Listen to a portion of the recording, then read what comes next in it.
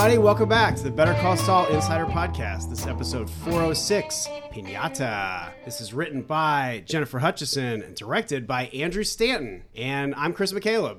Thank you for listening. Kelly Dixon, unfortunately, is not joining us again this week because she is still in New York and she's tied up in a mix. So we miss you, Kelly. But we are joined, as always, by co-creators, executive producers, Peter Gould and Vince Gilligan. Hey. Hello. And we're also joined by Joey Reinisch. Hi. And we have two very special guests today. The already mentioned writer of this episode, Jennifer Hutchison. Hello. Hello. Hey. It's good to see you. You too. And we have one of the stars of this episode, one of the stars of this series, and Who could it be? probably one of the stars of my heart. You know him as Howard Hamlin. It's Patrick Fabian. I will also be playing the role of Ray Seahorn and Bob Odenkirk. And you know what? I won't play Jonathan Banks, but I will play Giancarlo as well. I like it. I like it. Thank you, Patrick and Jenny, who both have lots of other things to do. So And busy. They made So time for busy. made So time busy. for I this. can't believe I'm here. I can't believe I'm here either. You're getting ready for the Malibu. Talk about the Malibu Triathlon. Oh, hey, if you have any extra change in your pocket, I am doing once again for the 13th year in a row the Nautica Malibu Triathlon representing Children's Hospital Los Angeles this coming September. So you can log on to that. Peter said he's going to do it with me as well. Vince might do it as well. Chris, you in? Oh, when is it? Well, I can't do it then. I'm so sorry to hear that. Maybe Mike Behrmantraut would do it. I can get a wetsuit that fits him, I swear. Ooh, Mike? What do you say, Mike? You know I'm a bear, right? It's not a no. It's not a no. I'll hold your towel for you when you get out of the ocean. Wow. You heard that. Vince Gilligan will hold my towel, ladies and gentlemen. That's high profile. That's great. That would kill me. I would they'd find me floating in the bay, face down. Who's the guy that it blew my mind when you said the guy who always kills it? Every year, the guy. Oh, John Cryer. Yeah, right. John Cryer, who I don't mind saying, I think has even less body fat than Mario Lopez, if that's possible. And he comes in, he looks a little harried, and then all of a sudden the gun goes off, and like a penguin, whoop, he's through the water. And then like an Olympian, wham, he's on the bike, and then he runs and he gets a T-shirt and stands on the podium every year. And the one year he did it, he had to win. Why?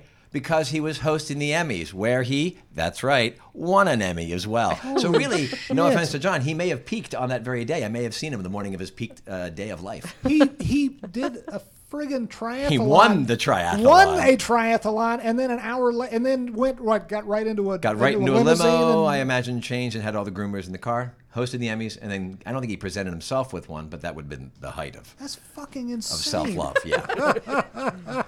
Well, That is amazing. That is incredible. And do you think that all of that is just a long, extended part of the movie Hiding Out?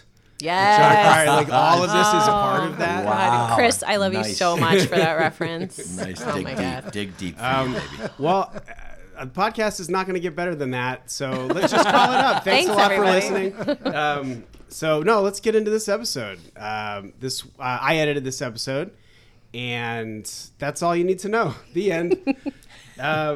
This is starting right off with the teaser. This is the first time this season that we have seen Chuck. Yeah. That's right. That's this one, huh? I love this Yeah. teaser. Yes. That's Yeah. right. At what point in the writer's room did you guys figure it's going to be Chuck and we're going to actually bring Michael McKean, the amazing Michael McKean, back, and we're going to see him in the flesh live, a guy who's not on the show anymore? I think it was pretty early on. We knew we wanted to bring Michael back in some sort of flashback scenario because we love him and because while we definitely had closed off a very particular chapter of his and Jimmy's life, that doesn't mean there isn't still insight to find in Jimmy by having him on the show. But it was sort of at what point is the right point to bring him in? And it was sort of fun to wait until late mid-season to actually bring him back. And then it was just a question of in what capacity. We knew it had to be a flashback. We've seen so much of their past and kind of conflicts. And so we also thought it might be fun to kind of see a little bit more of Kim and Jimmy's relationship since the season is so centered really on that relationship, and to see kind of a moment of, Jimmy very clearly falling for her, and then we especially like the idea that she, as she has in so many ways planted the seed in his head about things that she sort of actually planted the seed of maybe I can be a lawyer. And so it all kind of came together in that. And we also really like the idea of Kim, this being maybe one of the first moments where Kim has seen the Chuck-Jimmy dynamic and how kind of condescending Chuck is and how Jimmy almost doesn't even notice it, you know? And so it was also like we wanted to be able to sort of tell something about all these characters in this scene. And that is so brutal. The way that Chuck it's so casual the way he dismisses him, and which is right before Patrick walks in. Yeah, I was going to say, it's so funny you talk about this. I want to come to his defense immediately. I'm like, he doesn't treat him badly. He's got a business to run. He's just coming from being a real lawyer, not an Oscar pool guy. And part of that is because, you're right, it took a long time for him to come back. You know, I was just talking to somebody about the very beginning of the season, not to rewind too much, but it didn't really dawn on me that Michael was no going to be there as a character with me or as a partner in crime, as an actor, until that first day. And that first day that I had was with Ray and Bob in front of the burned house. Right. And I think my naivete of, even though I had foreknowledge, and Peter and Vince had been very clear at the end of last season that he was dead, I don't think I'd accepted it until I stood there, because I used to always be in those scenes with Mighty Michael McKean, and I always thought, well, Michael's in the scene, so it'll be good no matter what. And it really was that sense of reliance, because I had a lot of scenes with him. And then to have him not there was a real, like, limb loss. And so we get to 406, and now everything's good again, right? We're all good. Everyone's in their right place. Jimmy's pushing the cart. Kim is doing her thing. And I feel like it's so funny. I feel like a great energy with Kim, because I feel like I've already had my eye on her, and I know that I'm grooming her. Like, I already feel like that's a beginning of that. But it's a great big swinging dick moment when all of a sudden I guess get to swoop in and see him. And if we had the behavioral manners of high-fiving, we would. But because of who we are, I just say, let's go drink by ourselves. Right. You know? Which, by the way, in the middle of the day. Thank you, Jen, because, of course, we're not drinking the stuff we're drinking later in the show. You know, we're drinking, the stuff on the way up, which is decidedly different. Yeah. Oh, yeah. I definitely. Good attention to detail. Yeah, absolutely. Mr. Bushmills. Yeah. Nothing wrong with that. No, nothing wrong with that. But it's not the McAllen. It's a stepping stone, though. Absolutely. Yeah. No, it's a gateway whiskey. Yeah, we did have a conversation about what was the appropriate whiskey. That's a lot of conversation. Yes, a lot of we conversation. We did. I think I have to say also one of the I just love how this scene is written and acted. Jenny's Oscar pool dialogue makes me laugh every single time. And we actually had an interesting thing, because the case that Kim talks about was almost, it kept on being too interesting. And it was like we almost never have to rethink anything. But Jenny writes so well, and she tells stories so well, that in some versions of this, that case was riveting, and you wanted to hear, you wanted to hear more about it, and who knows? I actually, as it plays, I am interested in that case, and who knows? Maybe it'll come back. It'll come back at some point. But it's a completely made up case. It's completely made up. I took a crack at that scene a few times, because I think the original version was maybe too boring, and then the second version was too conversational and interesting, and so then the third version was kind of like trying to find the middle ground. No, it's a completely fake case based on sort of research and kind of scenarios, and then the case law that they cite, I believe, is accurate, but the name of the case itself, which is also for people who know me and my love of video games, there is a video game reference in the name of the case. For all of you fans out there who might notice that. Pac-Man? Yes, it's Pac-Man. No, it is not. It's the last one I remember. State versus Pac-Man. Pac-Man. I'm always trying to get references in, and I managed to get that one through, so that was exciting. And then the Oscar pool, I mean, I'm a big movie buff, and I love Emma Thompson is one of my absolute favorite actors. She's so pragmatic. She's so pragmatic. She's kind of like a model for me. And when we realized the year that we were in, and I realized that was the year of that movie, I got really excited to kind of play with all the dialogue and create Clara. I met her once. She was very nice. She's a wonderful I'm very actor, jealous. Very smart. Now, I'm curious, when you said you wrote it once conversationally and then it was too technical. In between that, and this is because I don't know, is that you self-editing, like making a pass at it, sitting on it, and then looking at it again? Or is that bringing it to the table in the writer's room? That's based on notes, because Peter reads my draft. I mean, obviously, I take as many passes as I do when I'm writing it myself. And then Peter read it and was like, oh, let's make it a little more conversational. Oh, okay. So I did, and then it was, I think that's how it went. I think it was too conversational, or maybe it was a little too long and you wanted it shorter, which made it more conversational. I don't know. Yeah. All I can one thing there are a lot of shows where they do table scripts, which Yeah, we means don't do that. basically the shows bring the script into the writer's room and everybody gives notes to the writer. That sounds awful. We don't do that.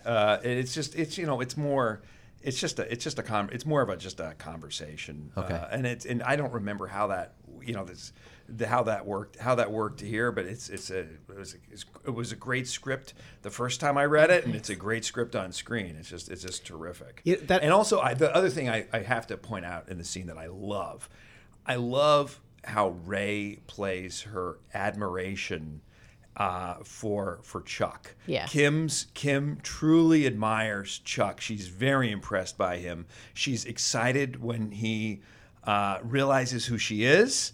And it's just it brings you that as much as anything else about the scene, the way it's shot, or that brings you, kind of rewinds the tape about. And it is not the earliest scene we've seen Jimmy in Albuquerque, but it is the earliest we've ever seen Kim Wexler. This is the first time we've seen. Okay. Well, this is the first time we've seen Kim Wexler before she became a lawyer, and so in some ways that's the revelation to me about the scene. Oh yeah. How many years ago is this? This is a 93. Yeah, that's 93. because 92 is, I believe, when Howard's End. and Yeah, Civil yeah, War it's came out. 93. Oh, yeah, there you So go, it's of right course. before the Oscars in 93. And I always forget, what year are we now on Better Call Saul? 2003. 2003. Right now, yeah. Oh. So like 10 years. 10 years. I like it.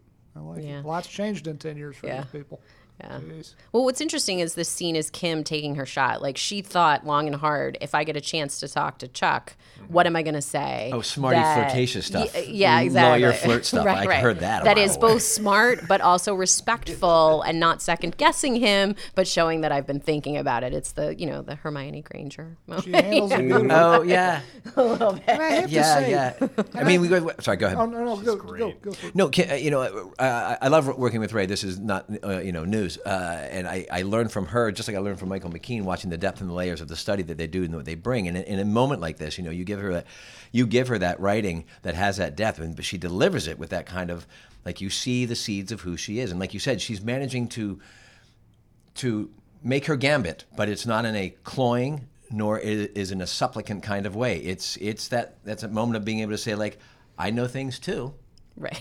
Right? Mm-hmm. And I think that's beautiful because Chuck rather, recognizes that and appreciates that. He appreciates intellect above all. Yeah, So, and he it's a tests great moment for her. Like, and he plays this game with her where he says, "Oh, what's the case law on that?" Right. And he clearly knows, but it's a test. I mean, I think it's a scene that has happened in the real world many times. That thing when you're trying to move up a ladder and you're trying to impress your boss, and they want to be impressed by you, and it's a little bit of theater that you're doing. Yeah.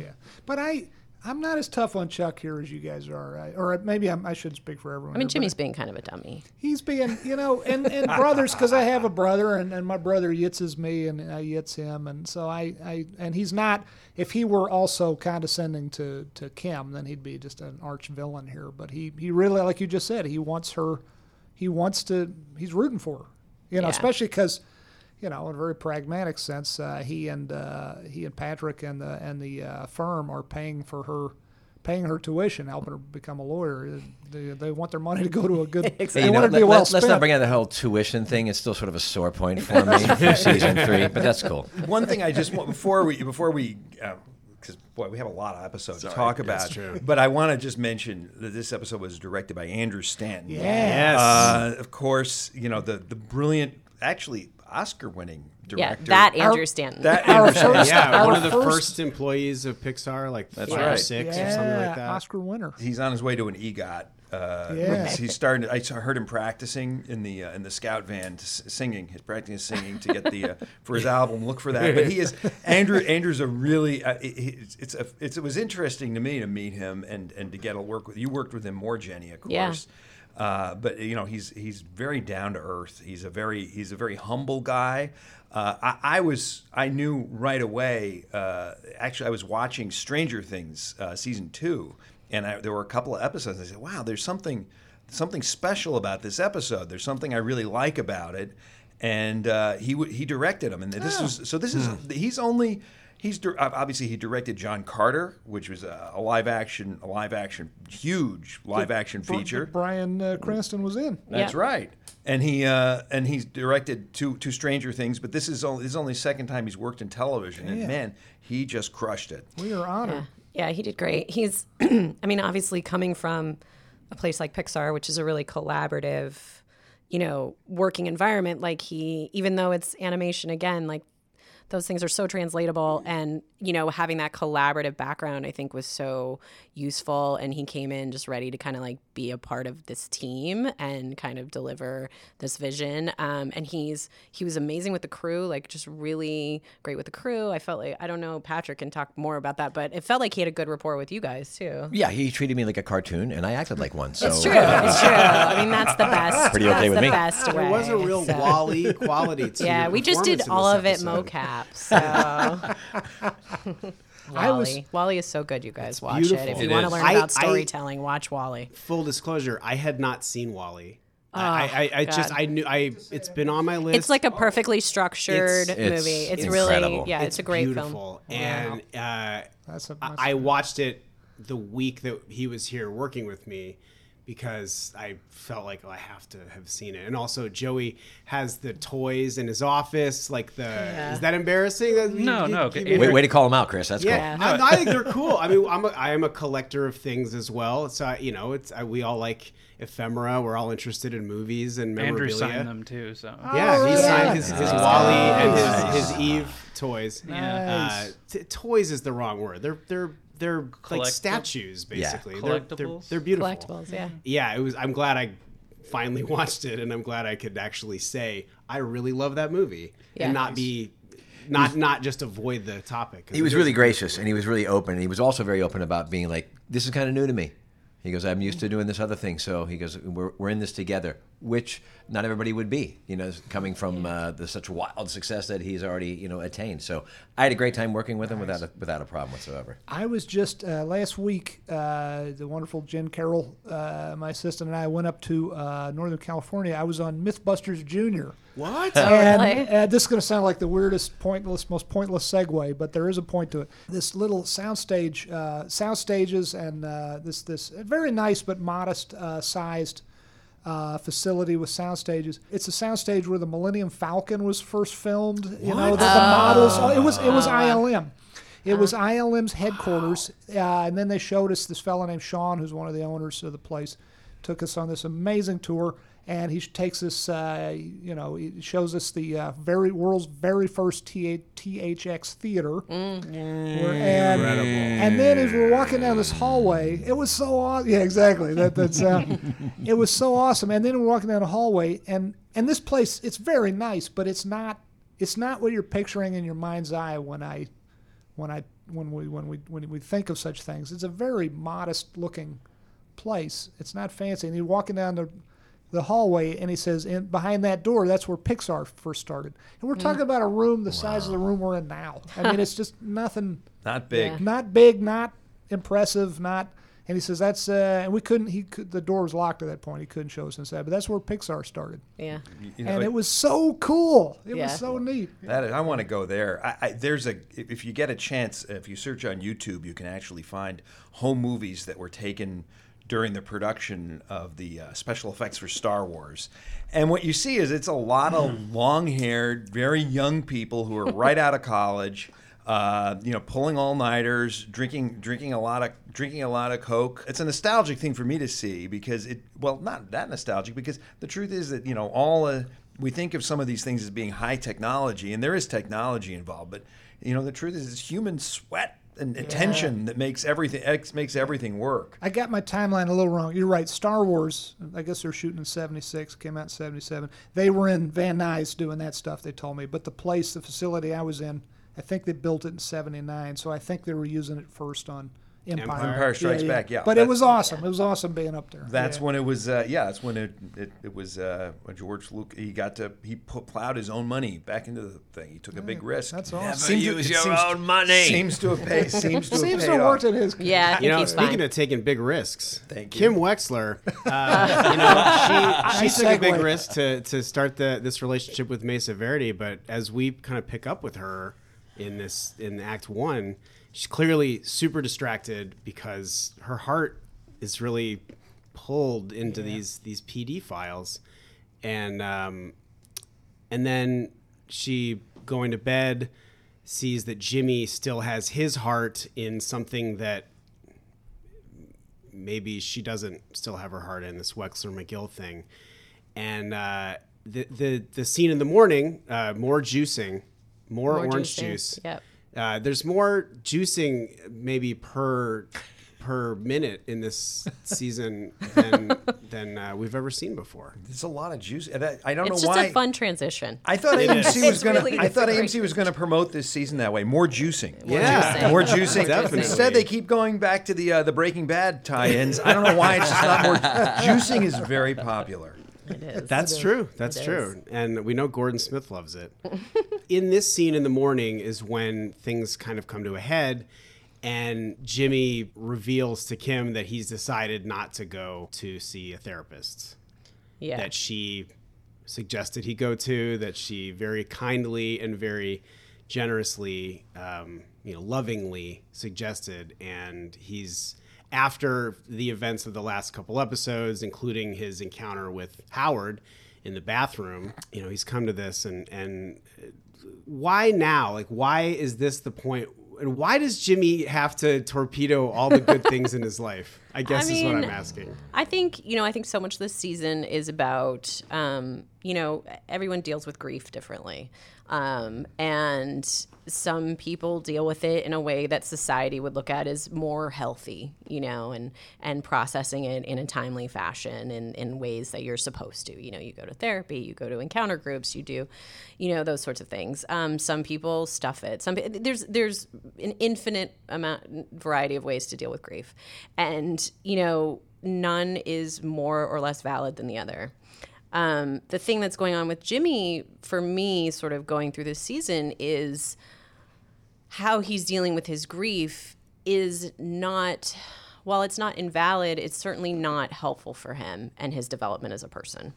And Kim sees this, and, Kim loves Jimmy. And she wants him to process his grief in a way that she is comfortable with, and she sees that he's able to get through it and continue his life. Because not only did he lose his brother, he lost a person who was kind of a villain in his life, which makes it even more complicated, because it's like, I love my brother, but also he was an asshole and he did crimes to me. And though she doesn't know this, like, he's also processing the fact that he feels culpable, in what happened to Chuck. Obviously, Chuck made his own decisions, but Jimmy helped create an environment in which those decisions kind of came to pass. So I think what she's doing so much in this is trying to find ways to get him to process grief in a way that she recognizes and understands, and that will allow him to continue his life. Because he seems fine. He's like, I'm good. I'm working. I'm doing this stuff. But she perceives that he is not fine. In the previous episode, he has that moment where it's like, okay, maybe I'm going to do this. Maybe I'm going to go into therapy. And he sees Howard and is like, that is clearly not working. Howard. Why the hell? Let's not blame Howard. But, it's sort of interesting because that's Howard's process, which is also really valid and will come to a different conclusion. But the thing that we wanted to do was, Jimmy so often, it's funny you say, he always messes things up, but like, Jimmy could lie to Kim here, and he doesn't. He chooses to tell her the truth. So he's actually making a decision that is healthy and appropriate to say to her, I'm not going to do therapy. I know you wanted me to, but it is not the right fit for me. So what he does is actually really pretty functional. But again, because we know Jimmy and because Kim knows Jimmy, we also can perceive that part of it is deep down. This is my interpretation when I was doing the scene. That he is avoiding things. And so when Kim hears that, you know, she respects it and loves that. But it also is like, look, if he's going to make these decisions and say, this is the best thing for me, it kind of frees her up in a way to make the decisions that are going to be best for her.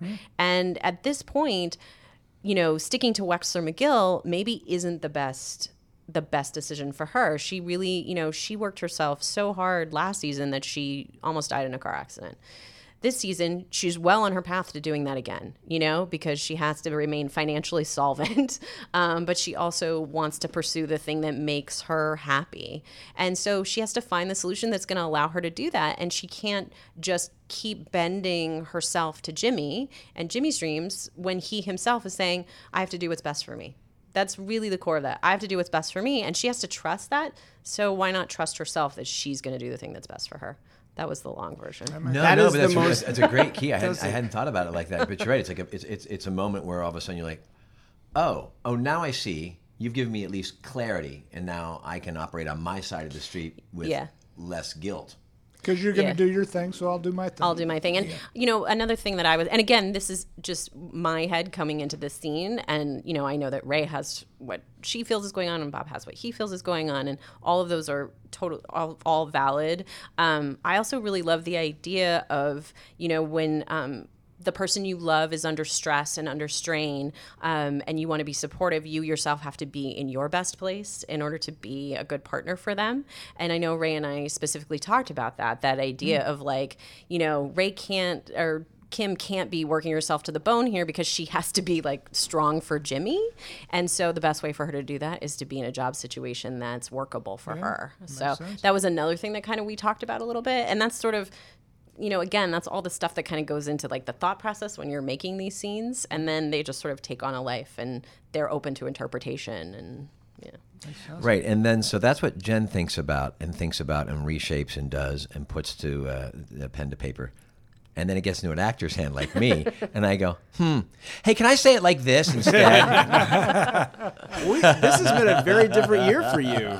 We've seen and I think I said this last year too, because we were seeing shades of Howard that we hadn't seen, but this is yet another side of Howard this whole season. I mean, after Jimmy, he was already dealing with grief, but after Jimmy allowed the transfer of guilt in that last scene of the first episode, that's your cross to bear. Yeah, F you, right? Are you kidding me? It's right. a crazy thing to say. I'm trying to dig myself out of one more hole, I'm not digging myself. I'm trying to take care of him one more time because the evidence backs me. I'm sorry, I'm a little hot about this. But honestly, from the beginning of the show, from the very beginning, when he calls me Lord Vader and then tries to extort me in my office, all the stuff that's been going on from my behavior has really to try and help him out and to shield him from his brother's wrath, and then to help get him a job at Schweikert with a great, you know, he's got the desk and the car. And then even after the fact, I go to him after his brother has killed himself, and I try and take him off the hook for that by letting him know that I'm the one who probably did it. And his best response is, you have a cross to bear?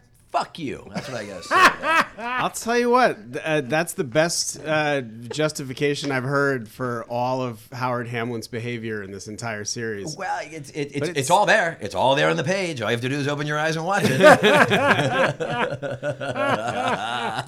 I'm glad that we were able to give you that fuck you moment finally in this episode. Yes, it's been simmering for 5-6 episodes. How do we get away with saying the F-bomb now?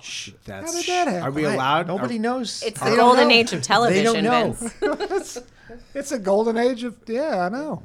We can say the F-bomb now. This blows my mind that we can do this. Well, we're trying not to overuse our privilege. Use them when they're needed, and it is really. It is so appropriate in that scene. If everybody on the show was constantly dropping F-bombs, then Howard saying that really wouldn't have. It'd be Deadwood. Especially coming out of me. If this were Deadwood, you know, it would be like that would just, you know, you'd be having a beer together and say that. And context is everything. That's some great fucking dialogue. Well, I think what's really great is also it in my mind acts as a bookend to in episode 402 of this season when Kim unloads on Howard. Mm-hmm. She still has her arm in the cast, and that's a very powerful, cathartic moment, and I think also a surprising moment because it's been plotted out both with behavior and actions and words that this was not to be expected, and especially at that moment when it comes out and the way it is unleashed has such impact. And in the same respect, now here we are at 406, and the ramifications of the 1-2 punch of Howard getting screwed over by Jimmy in the first episode, and then getting bitch slapped by Kim in the second, has festered me into that that awful bathroom scene. I can't believe Jen Bryan wardrobe. I'm so sorry. They made me take the tie pin off. They made me have my tie disheveled. I didn't want it. They forced me to do it. And then here I am in 406, probably at my lowest, without a doubt. Yeah, you haven't so even far. shaved. Oh, yeah. So haven't far. shaved. Yeah. Which, for those of you who are watching at home, yes, it probably takes me about 6 weeks advance notice to run up to a beard. But that's a different conversation, really. You look I'm like the fine. world's most handsome bum in this scene.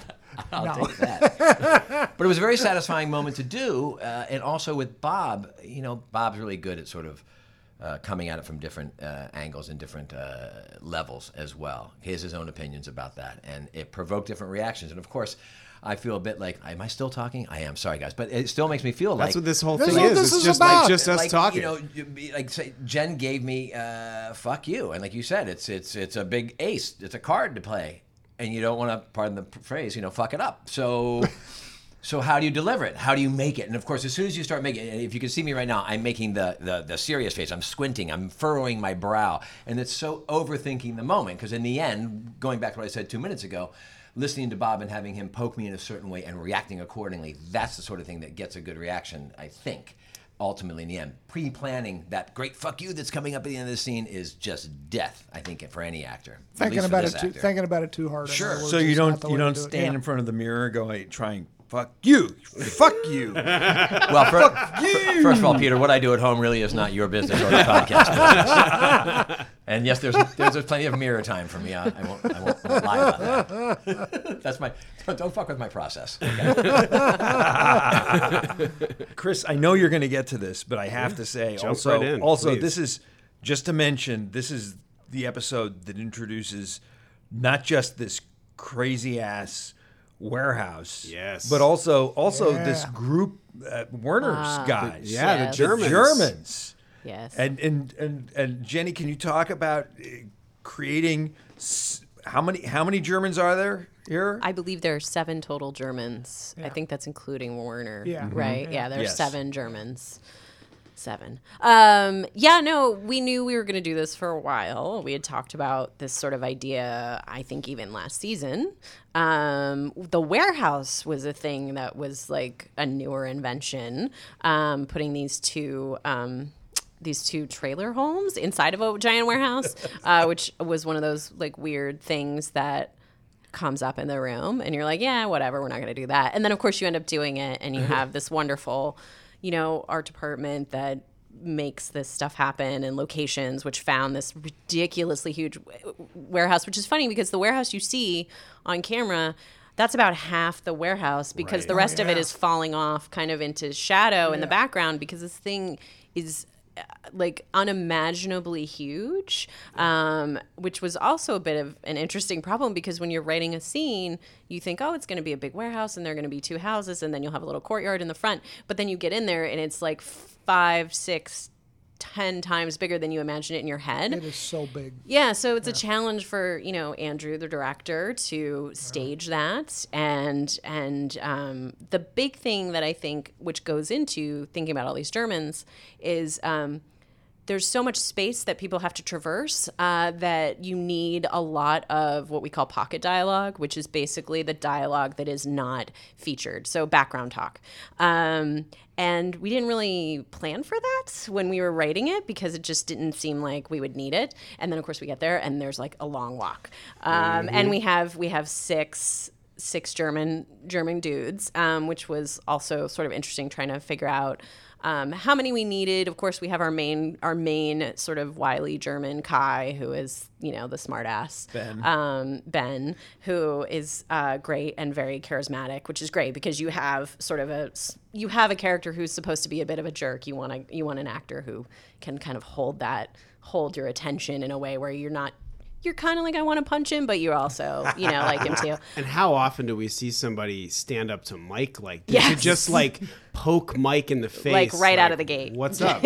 Yeah. Seems ill-advised. It does. Hey there. I'm interrupting the conversation for a minute to give you a little something extra. When we recorded last week's podcast, Kara Pifko started talking about Ben, who plays Kai, and of course these characters hadn't been introduced yet.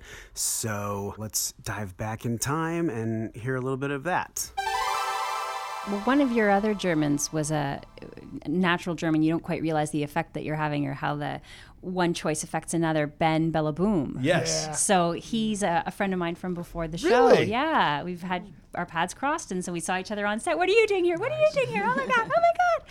And because that's a really good impression of him. And but he was planning on going back to Germany, and then this came through, and so he stayed a good chunk extra, and I think he's back there again now. So go for the truthful Germans. Now, Kara, it's interesting that you say that because that implies that there are going to be more Germans coming. I don't know anything. No, Kara's you know kind what? of I'm Did I gonna. speak out of turn? Oh God! You know what I'll do? Ben doesn't exist. You know what I'll do is I will drop that little clip into the 6 podcast. Oh, excellent. yeah, Smart. Thank you. Because how amazing that's is it? nice. You, That's you, crazy You guys that you know know each him. other. Totally. He's really good. He's I so really, sweet. He's so I nice, really, and he's a fabulous actor. Yeah. Just the depth is all there, so you're just like ready to dive in. He seems like he's going to be real trouble for Mike. And then these other guys, what was interesting about that was like, you know, these guys presumably know each other. So, you know, getting these actors together in advance of the scene, getting them to kind of form some sort of connections, figuring out who kind of falls together naturally, who might be friends, and then what their dynamic is. And so much of the characters, they kind of have to bring that to them. You know, like this one's a little more studious. This one's, you know, kind of the jokester. Yeah. So that was sort of interesting. And then just seeing them interact, I know being on set with them was really helpful for me. Because again, you know, I was able to kind of figure out who they were a little bit more, and like when we get to those things like pocket dialogue and later sequences, like how are you going to direct like that action kind of on the page so that when you come into those big scenes, you're giving the director and the cast like more to work with. And you know? for any actors out there, when you get pocket dialogue, do not discount it. Do not think, oh, it's definitely going to be off camera, because they called it pocket dialogue. Never, ever. Memorize it like it is the regular script and have it down cold, because you don't know on the day when you get there, then all of a sudden the DP or the director goes, oh, you know what? It might be fun. How about we have a tracking shot with these guys in the golf cart, and we'll just go with them for 50 yards. And all of a sudden, your pocket dialogue that you didn't memorize because you kind of know it, and the camera's on you, and it's first thing of the day. And I'll tell you, you'll never feel colder on the back of your neck when you don't know it. Has that ever happened to you? No, Sounds like of course you're not. speaking I've from memorized experience. everything. And Jenny, do you speak? Do you speak German? Did you write the pocket dialogue in German? Oh, absolutely not. No, I do not speak German. Wrote in Romanian. And then had it translated. Some of our, Ben is German, and most of our actors playing Germans all speak German, either are native speakers or learn German. And then we have a German translator who is there. Obviously, Rainer, who plays Werner, is German.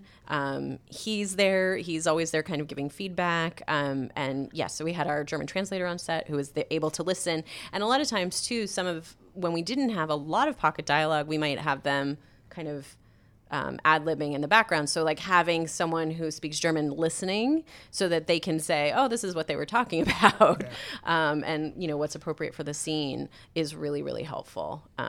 So no, I would write it in English and then she would translate it. And then the thing you have to think about is slang and sort of their age. And, you know, it can't just be, if I tried to do it, it would be the most formal German possible probably, because I would, you know, be trying to make it all grammatical, where she can say, this is what's going to be more common usage. And Ben obviously had opinions about conversational between friends. How close of friends are they? Because there are different rules in how they would talk to each other.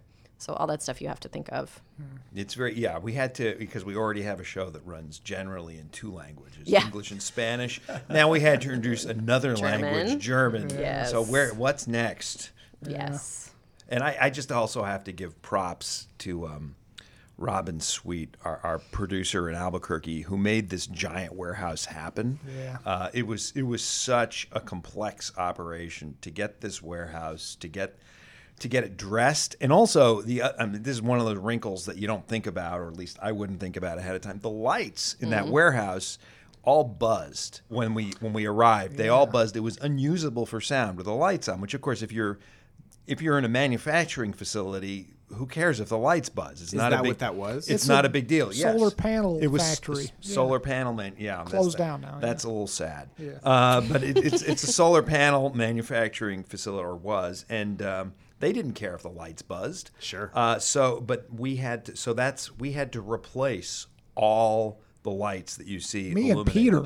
Yes, Vince and I held the ladder Steady the while ladder. I held the ladder while Vince Stop climbed. shaking the ladder, Peter. Yeah, but that was Mark Melee, and of course Robin made it happen in a lot of ways. In Mark Melee, at our electric group crew, and they all had to go through that, change out all those lights. I just mention it because when you watch it, you don't think about any of that stuff, or at least I don't. And it's really, and Andrew shot it remarkably. It makes such a big visual impression.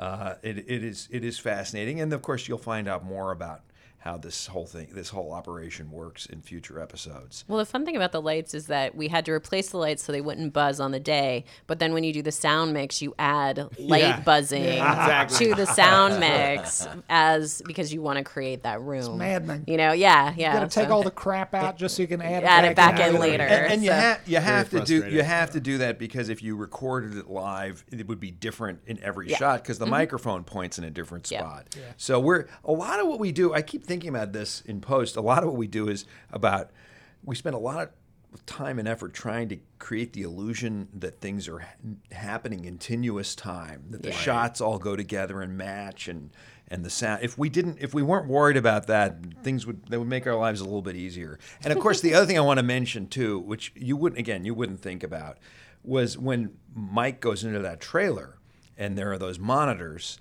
and they all have it. We had to shoot all those images. All the imagery that goes on those monitors has to be shot. So all the exterior and interior and the guys playing basketball, those are all shot on actual security cameras that we put up. But Andrew and you guys had to actually go out and shoot all that stuff, and it's remarkably I'm gonna be complicated. dumb here. Wait, so you mean like that shot isn't that? It's not live, right? It's not live. No, it was I not feel really live. stupid, but No. I'm just like, No, it's it a was good not question. Well, live. it's a good question. That was all burn-in. So we filmed it while we were filming when we were filming the scenes in the trailer. We had our German crew in the warehouse, and we were rolling on those security cameras for however long. So they were playing basketball and whatnot, and so we had both of those things kind of going on at the same time. In the trailer, that's burn-in. Like we put that in later in post, but we actually did have stuff on the monitors because for the light. Yeah, the ambient. Yeah, the And you ambient don't- light in the scene. And you could show it live on the monitors. It's burned in, like you could. Jenny said, burned in just because you can't, scheduling-wise, usually get that part shot beforehand. So that's why you burn it in. You don't burn it in because you have to. You burn it in because scheduling-wise, you don't have it shot yet. It's often better to have the flexibility too to be able to feature the exact moment you want and not have to worry about capturing it exactly at the right time. Yeah. So we went through, how many cameras were there? Like 20 or I something? think it was like 24 or something. 2 takes of 24 cameras paired together. So I think we only had 8 monitors. Right. So we got to pick Yeah. from all that material to 8 times 3, so 8. So you could 8 monitors, and then you could cycle through 3 different. Yeah, right. Yeah. Good God. It's a lot of material to go through and to kind of find those right moments. And unlike the regular cameras, which have a time code that is fed to them, these things are not connected in any way. So we have to create that. figure it out. Well, you kind of have to look for things where the same action is happening when that's possible, because there's nothing to sync them up. And so it's kind of like looking for a needle in a stack of needles. So you get sometimes. 2 sets of images of them playing basketball, the guys playing basketball, and you have to figure out, you're going to try to show them on 2 monitors, and you want them to be playing, the ball to be bouncing in exactly the same moment, Yes. and you just have to figure it out. You have to find there's the third bounce figure- on yes. this one, there's the third bounce on that one. And it's in a different place Yes. in each role. So it's, Madness. Yes. it can be Stop tough. belly aching, Chris McCaleb. It is hard, I'm sure. It's- I know you're going to it's mention tricky. the cameos in this episode too. Well, right? yeah. I mean, we're skipping around, and I know we're going to run out of time, and I know I say that every single time. But a lot of times, when you're cutting a scene, you might have somebody on the phone, or you might temp dialogue in that you don't have yet. And in this scene, Jimmy is at CC Mobile doing his job where nobody ever comes in to where he works. He's the Maytag repairman. It's a low impact, but he gets a call with some really bad news, and for the first time this season anyway, we're really seeing the effects of grief on him, and it's not about his brother, it's about Mrs. Strauss, who we remember as the woman who he put in one of his first commercials, the Sandpiper commercial, that got everybody into so much trouble. From Alpine Shepherd Boy, right? Wasn't that the first time we saw her? That was the first time we saw yeah. her. Yeah. Yeah. That was Sweeping right. Yes. What a grand entrance. Yeah. That's right. Coming down the stairs. We should Yeah. all be so lucky. Very true. Awesome. Yeah. And so when you're on set, somebody, sometimes you've already hired an actor, or sometimes there is an actor, but on the set, the director, Andrew Stanton, who is himself an actor, but he was not intending to be in the show, he read with Bob. And so, he had not only was he able to direct it, but he also is, able to give Bob good feedback and, make it feel very real. Well, when we're cutting it, Andrew, we did it with Joey. That was the temp audio that we did, and Joey was very good. We did several takes, and Joey, it was totally used. It was like it worked. So he was The scene playing worked. Mrs. Strauss's nephew, who's Correct. calling Jimmy Brett about Dunst? Brett her- Dunst. Brett Yeah. Dunst. Brett Dunst is a friend of my husband's. I believe they went to school together. Who, for Halloween, I think last year, did a full Cinnabon Jean costume. Wow. I think he even contacted corporate to try to get official logo stuff for awesome. He put a lot. And I brought it. He sent a photo, and I brought it into the writers' room to show everybody, and everybody loved it. And he's a huge fan. And I was like, I got to put his name in the script. awesome. And so, that's awesome. Brett, you're awesome. Brett Dunst is a person, and we put him in the script. And Joey plays him. And Joey plays him. Now, did we use Joey because we didn't have to pay him? Is that how that No, works? we did have to pay him. We had Yeah. to pay him extra, and We we had to paid be. you? You paid me Had for to that. be. Yeah. but just for that, an not actor. for the other services. Right. All right. And good. they- Just for this one Yeah, thing. they Hey, get Joey, it. Joey. That's what I Just so you know, you're not going to get a trailer bigger than mine. Okay? At least till the Brett spinoff, right? Right. the only lead character that's only on the phone. Utah businessman. Dunst checks in. Oh, And that has been our show. Thank you very much. but wait. No, but not there's only, more. Not only was there Joey, but he's talking to someone else at the beginning of the scene when he's trying to see if they can get a big sign for this Wexler McGill office that he's dreaming of.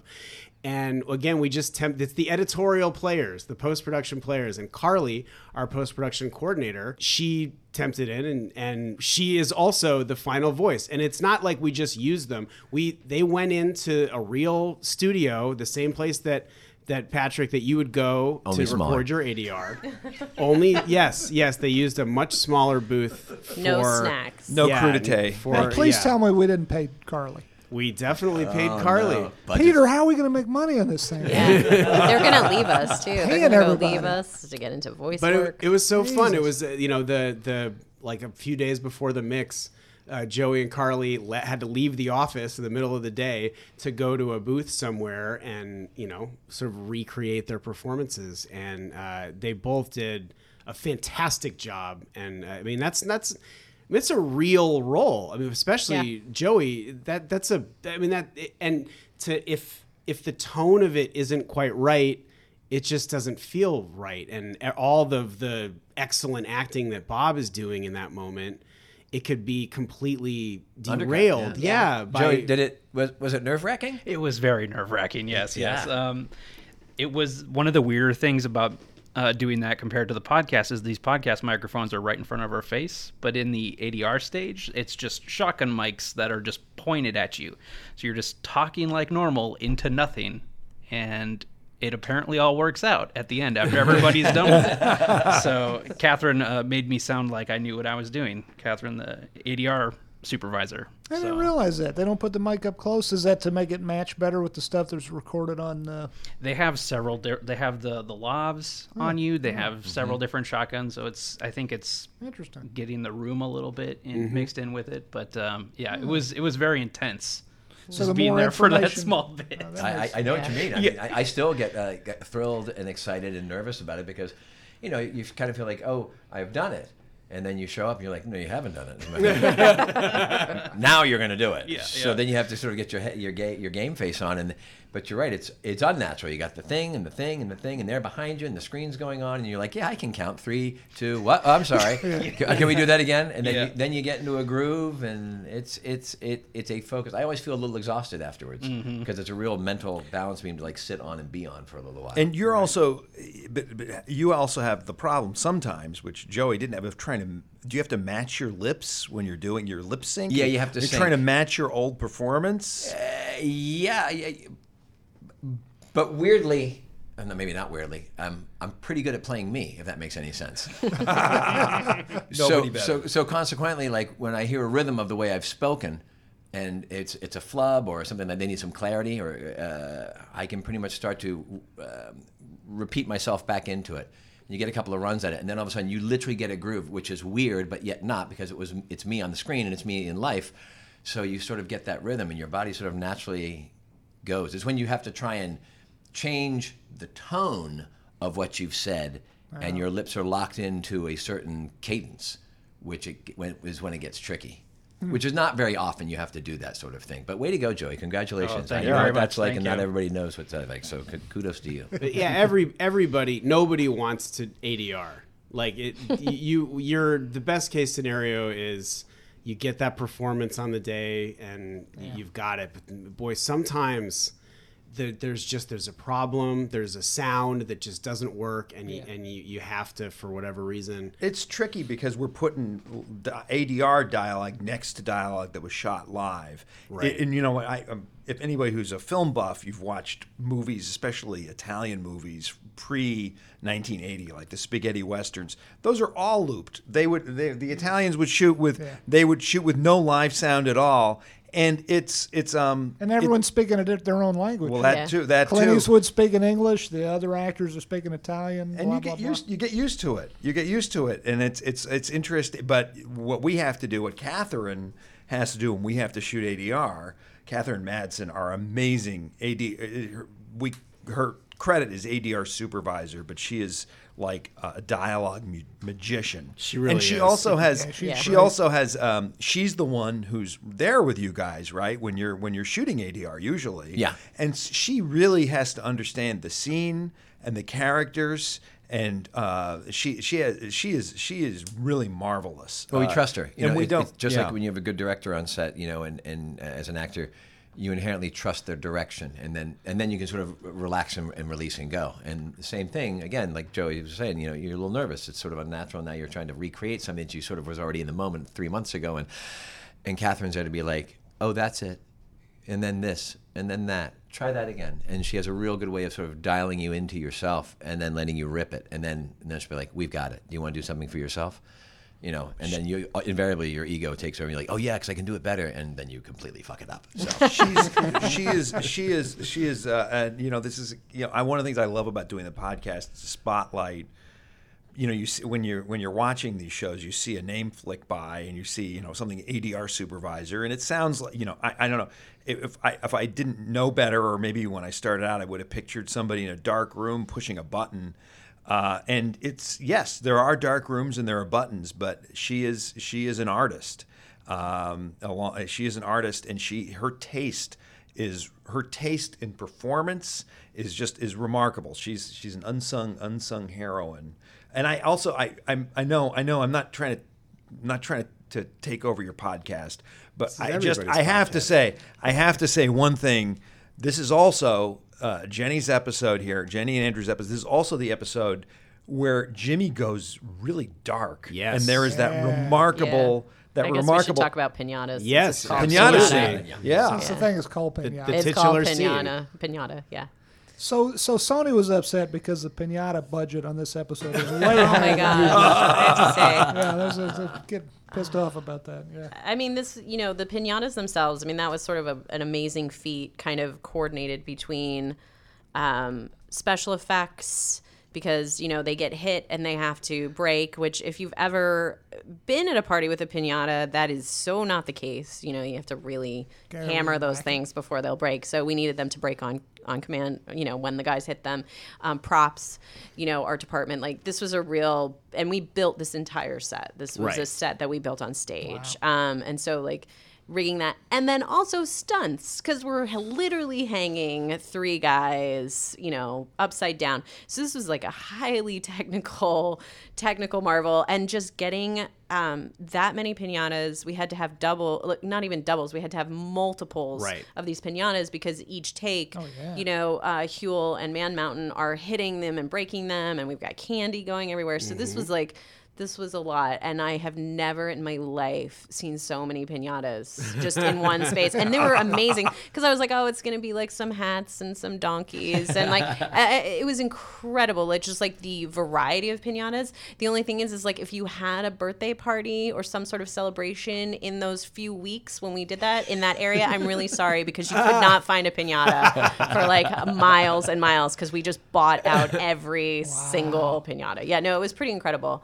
And a really kind of scary sequence to do, because we are hanging guys upside down, and that's very, very technical. Yeah, I remember, because I think it was sort of discovering a couple of days before shooting that scene that there was going to be a maximum amount of time that those 3 guys could be hanging upside down for safety concerns. Well, I was going to ask how long that is. It's about a minute 15. Wow. I think it's a minute 30 total, but you have to stop the scene and allow time to lower them, because you have to lift them up. It's the second they're off the floor to the second they land. So you can't be doing a scene for a minute and a half. Yeah. It's like however long it takes to get out. Little less than a minute. Yeah. Well, how did they figure that out? Scene time. How did they figure that out? I mean, broke the scene up into parts. Yeah. Well, no, but I mean, how did they figure out? There are rules, and Al Goda, who's our stunt coordinator, he's he has a whole team. They're up on all that. So the actors, that's how long for the actors. For the stunt performers, it's slightly longer. Oh, okay. So those guys could be hanging upside down for longer. And 2 it's hours. also... Yeah, they're still there. They're stunt guys. They can do it for That's like 2 like hours. 3 minutes, maybe 2 to 3 minutes. I mean, it's not that much longer. But also, you put the actors up, and you have to listen to them, because you can pass out really easily and don't really realize it's happening. So they have to have there are so many safety meetings, and they have to have a real open dialogue with the stunt team who is bringing them up. So yeah, it's always scary doing stunts. But yeah, just and then also trying to do a scene which is supposed to be kind of a long, continuous scene, and doing all that. It's quite a long scene and quite an intense scene. Yes. And and the fact that about every 45 seconds they have to stop. No matter where they are, no matter, let's do it again. They can't. And they would have, because as we've talked about on this podcast many times, safety is always the number one priority on a set, and nothing overrules that. And so when they had a timer, and you'd hear a timer go off and stop, and they had to bring them down. And it was, I'm sure that when you're, as an actor and as a director and as the entire crew, and as an editor receiving that footage, it can be frustrating, but everybody realizes that it's way more important for everybody to be safe, Chris, than to be a little bit frustrated. I have a creative question for you. You have a scene here where you have 3 characters suspended upside down. We were just talking about the problems with shooting it, but you have them suspended upside down. And in the final product, there are some shots where they're this whole scene is turned right side up. Some scenes, and I know Andrew had a storyboard for all this. I saw it; it was beautiful. But there are some shots where they're turned upside down. There's some shots that are right side up. You first seen Jimmy; he comes out of the darkness; he's upside down. Is that something that's determined? Do they shoot with the camera upside down, or is that something you're controlling? And if you do control it, how do you decide whether a shot should be right side up or upside down? Well, they shoot everything. It's a great question. The only thing that was shot quote unquote upside down, though, I mean, was the very first shot of the sequence when Rocco is yanked up into position and the camera is attached to him, and which is such a cool shot. But when I was cutting the scene, it felt like the scene starts sort of in their perspective. So keeping them, the orientation, it's sort of like when they say like astronauts, there is no up or down in space. There's no directionality. So they have to create it because otherwise their brains, I think they start going crazy, and we didn't want to make anybody have astronaut brain watching the show. So I want an astronaut watch. It just and an astronaut ice cream, but it felt very disorienting to be suddenly, he's what would be right side up and the world is upside down, and then flipping out and suddenly being upside down and not right side up. And so when I was putting the scene together, I just started flipping the shots and staying in their perspective for the beginning part. And so then when Jimmy came out, he was upside down because that's how the boys would be experiencing it. They would be seeing it upside down, and then knowing, and a lot of that was because when you first see them in all three of them in that wide shot, it was so weird and interesting that the way that shot played upside down with the shafts of light and the guys hanging there and Jimmy, on the ceiling basically. And so, but we knew we couldn't play the whole scene like that because that would be a totally different disorientation nightmare of like everything being upside down. So what I thought would work, and it ultimately did work, was that it would flip the sort of our viewers' orientation would flip when Jimmy rips the tape off, and that way you got to start the scene with that kind of disorientation and then settle into it, and then you weren't thinking like, Jesus, how long is this scene going to be upside down?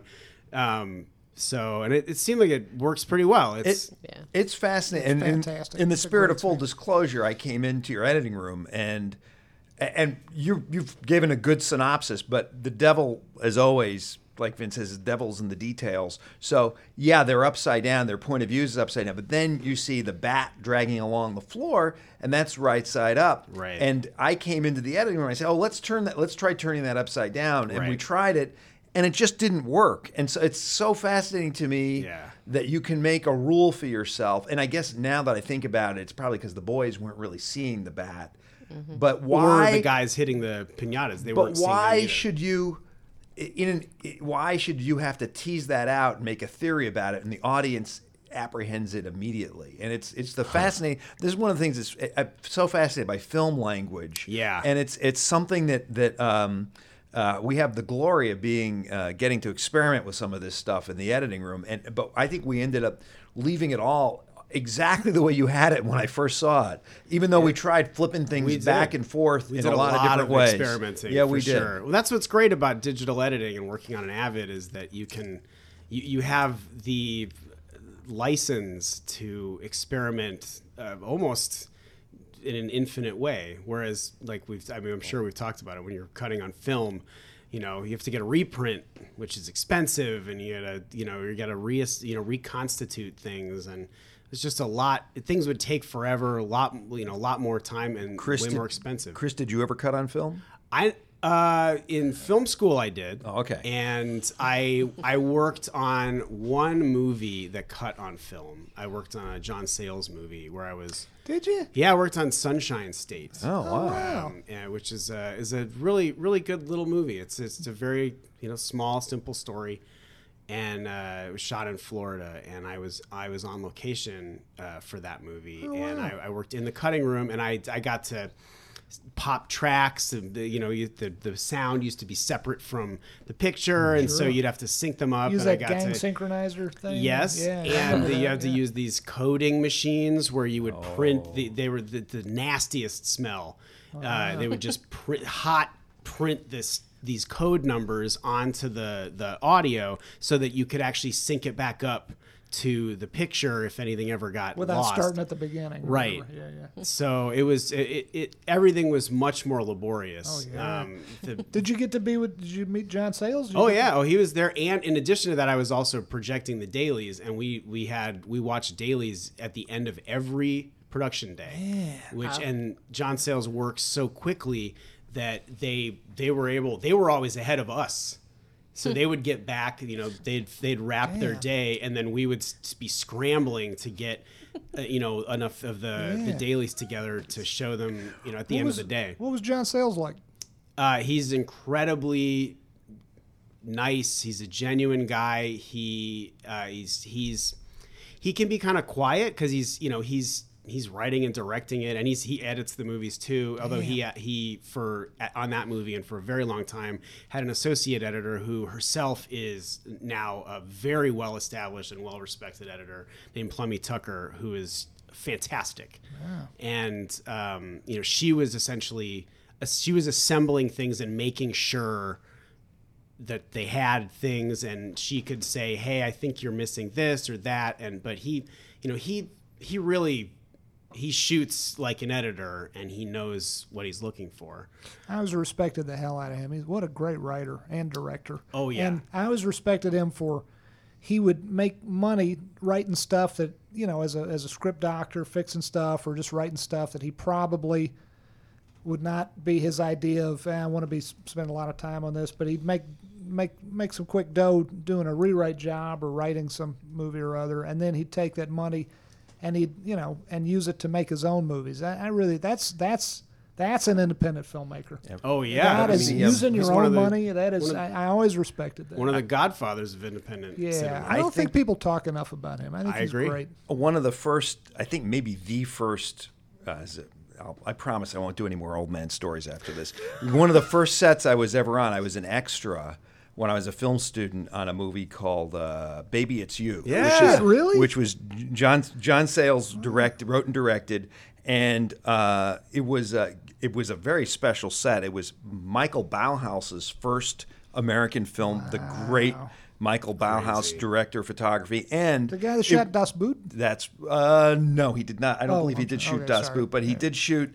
He shot a lot of great Scorsese movies like After Hours and a lot of. He was Michael Bauhaus, and Florian Bauhaus is now his son is now a DP who is one other wonderful DP. And I was fascinated by the way Michael Bauhaus lit the scene, and then I got to see it was the last shot of the movie. And they had this relatively new piece of equipment called a Steadicam, which was operated by the inventor of the Steadicam, Garrett Brown. Wow. And the thing that impressed me the most and I never talked to John Sayles, although I did talk to some speaking members of the cast. And the thing that fascinated me about John Sayles, he was there. He helped nail something in to get Garrett Brown was going to step onto a crane, and John Sayles was right there with him, helping to place the platform and getting his hands dirty, and just look very, and he was in a direct. Now looking back, he was a director on a very low budget movie. It was probably his biggest scene, a couple hundred extras, including me, and yet he just exuded calm. Which I really I just respect so much. Very cool. Really cool guy. It's very much the thing that we talk about here is that whoever's at the top really sets the tone. And I'm sitting right here, Chris. I'm sitting right here. It's it's high time we get into it. No, and when people have we have one more minute. Oh, okay. Basically, anyway, the people at the top, if people at the top set a tone of calm and kindness and respect, that falls throughout everybody else, and they set the tone in a very similar way. John and his producing partner Maggie Renzi, they really set the tone and create a real family environment that makes people want to come back and work hard. And everybody who goes there, they cut their rates in order to work on these movies, but because the budgets are sort of like he does. He goes and he works on the big things for the money, and then you get to kind of come back and work with your family. So I think Chris is sending us a message, Peter. He's The going to way take a things pay are. rate, Word. a pay rate cut. I stopped listening when he said that I'm cut sending and that pay. message I at don't know all. what he's talking about. That sounds very interesting. Officially, I am definitely not. You have fun sending in that film message. school. Anyways, so Well, I like as Jen Carroll just said, we're about to start another podcast. So, thank you guys, thank you, Jenny, Thank you, Chris. thank you, Patrick, for Thank coming, you. and as always, Peter and Vince Thank and you. Joey. And Thank Joey, you, Chris thanks for- McCaleb. Well, thank That's you. my new thing. I'm just going to call you Chris McCaleb. I'm cool with it. Alicia will not call me anything but my full first and last name. it's like Cher in reverse, isn't it? Yep. Yeah. He's only known as Chris McCaleb from now on. I don't know, Chris McCaleb. And So it shall be written. So it shall be done. that's true. And Joey, thank you for turning in such an awesome performance in this episode. Oh, thank Yes. you, sir. Yeah. Yay. And thank you guys for listening. We hope you guys enjoyed the podcast. And we end every episode of this show by having somebody do their best Bob Odenkirk style Better Call Saul. Patrick, would you do the honors? Don't fuck it up. Is this how I lose my job? Don't think about it too hard. That thing you're saying. Don't earlier. think about it. Act on it right now. You know what you're going to do? On Mondays, you're going to watch Better Call Saul. And on Tuesday, you're going to call the Insider Podcast. Do it now. I mean, I don't know what that was. I don't know what that was either. I That liked was it. amazing. liked it. That was I liked it. amazing. It's something. Yeah, It's I like it's it. an energy I burst. like it. And then we always clap. Because Well, give us a Better Call Saul. you know, say- it's just like say the way words that Bob Better Call Odenkirk- Saul. Better Call Just Saul. say the words. Oh, Better you Call mean Saul. that thing. Make sure you Better Call Saul. That's great. That was a good one.